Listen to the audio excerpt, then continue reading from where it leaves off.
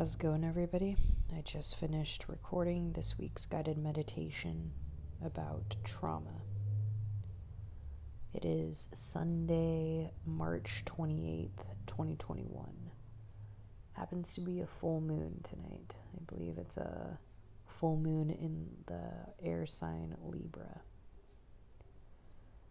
It's funny with this particular episode how much even when you heal yourself, or I should say start to heal yourself and continue to heal yourself, how these traumas can still catch us off guard at times. I do a pretty intense full moon ritual every full moon. I've been doing this for about 10 months straight. I've been pretty serious about it. Before then it was every once in a while I would do something, but for the last 10 months I've been extremely dedicated to them and kind of my own healing and releasing process, as well as I like to do new moon rituals as well. And when you hear the word ritual, it sounds all fucking voodoo and weird and shit at first, but really all a ritual is just more or less like a routine with intentions. And so I just, I take the opportunity, charge up my crystals, I draw myself a really nice bath, and I go in with the intention of healing and releasing things. And for this particular one, it's I know there's always stagnant energy that just kind of flows through you, and it's just been something I've been actively trying to release, and it takes time. It's not you can just release it all in one go and you're done with it. It's something that you have to be conscious of and continually work at. And so with this particular full moon ritual for myself, I'd kind of already had written my guided meditation that I knew what that was talking about. And I think for a lot of the big ticket things that have happened to me in my life, it's kind of funny where it's I've done so much work on those situations that they don't really affect me that much, but tonight kind of caught me off guard, where I do a pretty intense salt bath where I go in with that exact intention to just release whatever I'm not dealing with and kind of set it free. And surprisingly, something kind of came up that I just was whoa, this again, holy shit, okay, that's great, to be releasing that, because it's something that I just really didn't expect to still be affecting me in this current day and age, is something that I've really came to terms with and had done a lot of healing on for quite some time. But it just goes to show traumatic experiences are really really deep, and they affect you in so many different subconscious levels. And I think it's for me it makes sense. I came to terms with it. I always do a pretty big reflective part when I experience these things, to just tap in and just evaluate okay, why am I feeling this way? What caused this? What am I releasing, or what's the whole point of this? It's if I just let it be and don't deal with it, that's not really fixing the problem or quote unquote healing. So I just really tapped in, and it made a lot of sense with a lot of transits and things going in my life, just kind of reevaluating where I could be triggered again in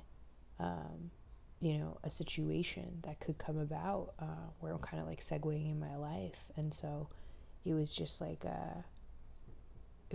good release for me. It just made me feel proud of myself for coming so far, of that I can be that conscious, non-reactive, and allow myself to feel, allow myself to grieve, allow myself to release, and then allow myself to heal. And I think that's just the whole intention of this entire podcast was more for me just to remind myself, as well as I hope that it helps anyone who's ever listened to this before, um, to find what works for you, you know, to continue down your healing process and be aware of how powerful we really are. And I just think it's like a really like heavy topic in a lot of ways, where I think, you know, people get, you know, a little bit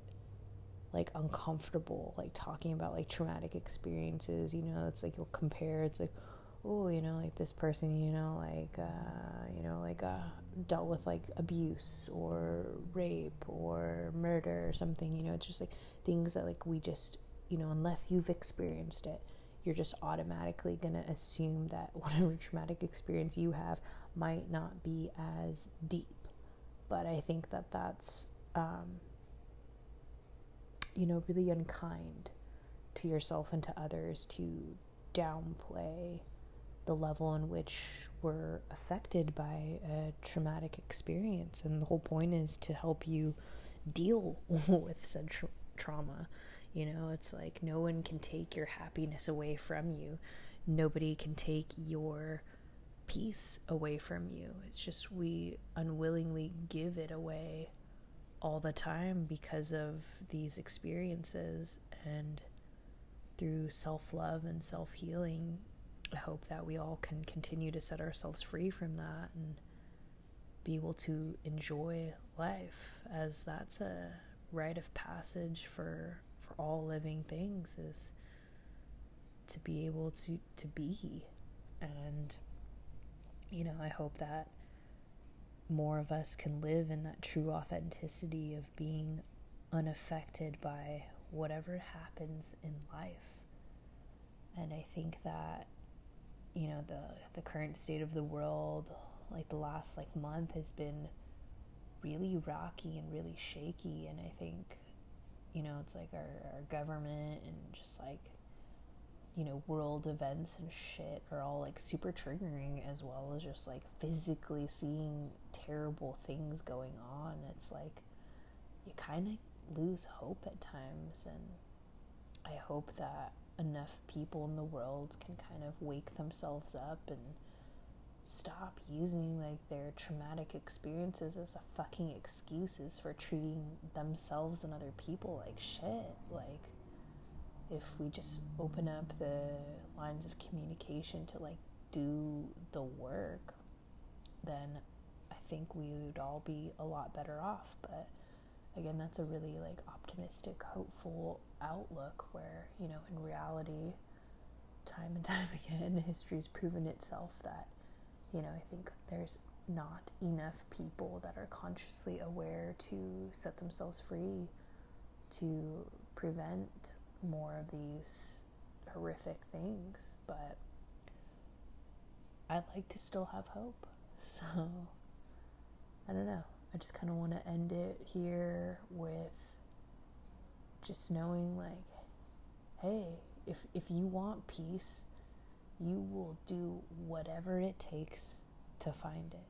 So I hope that whoever's listening to this takes the time to find their inner peace and live their authentic life.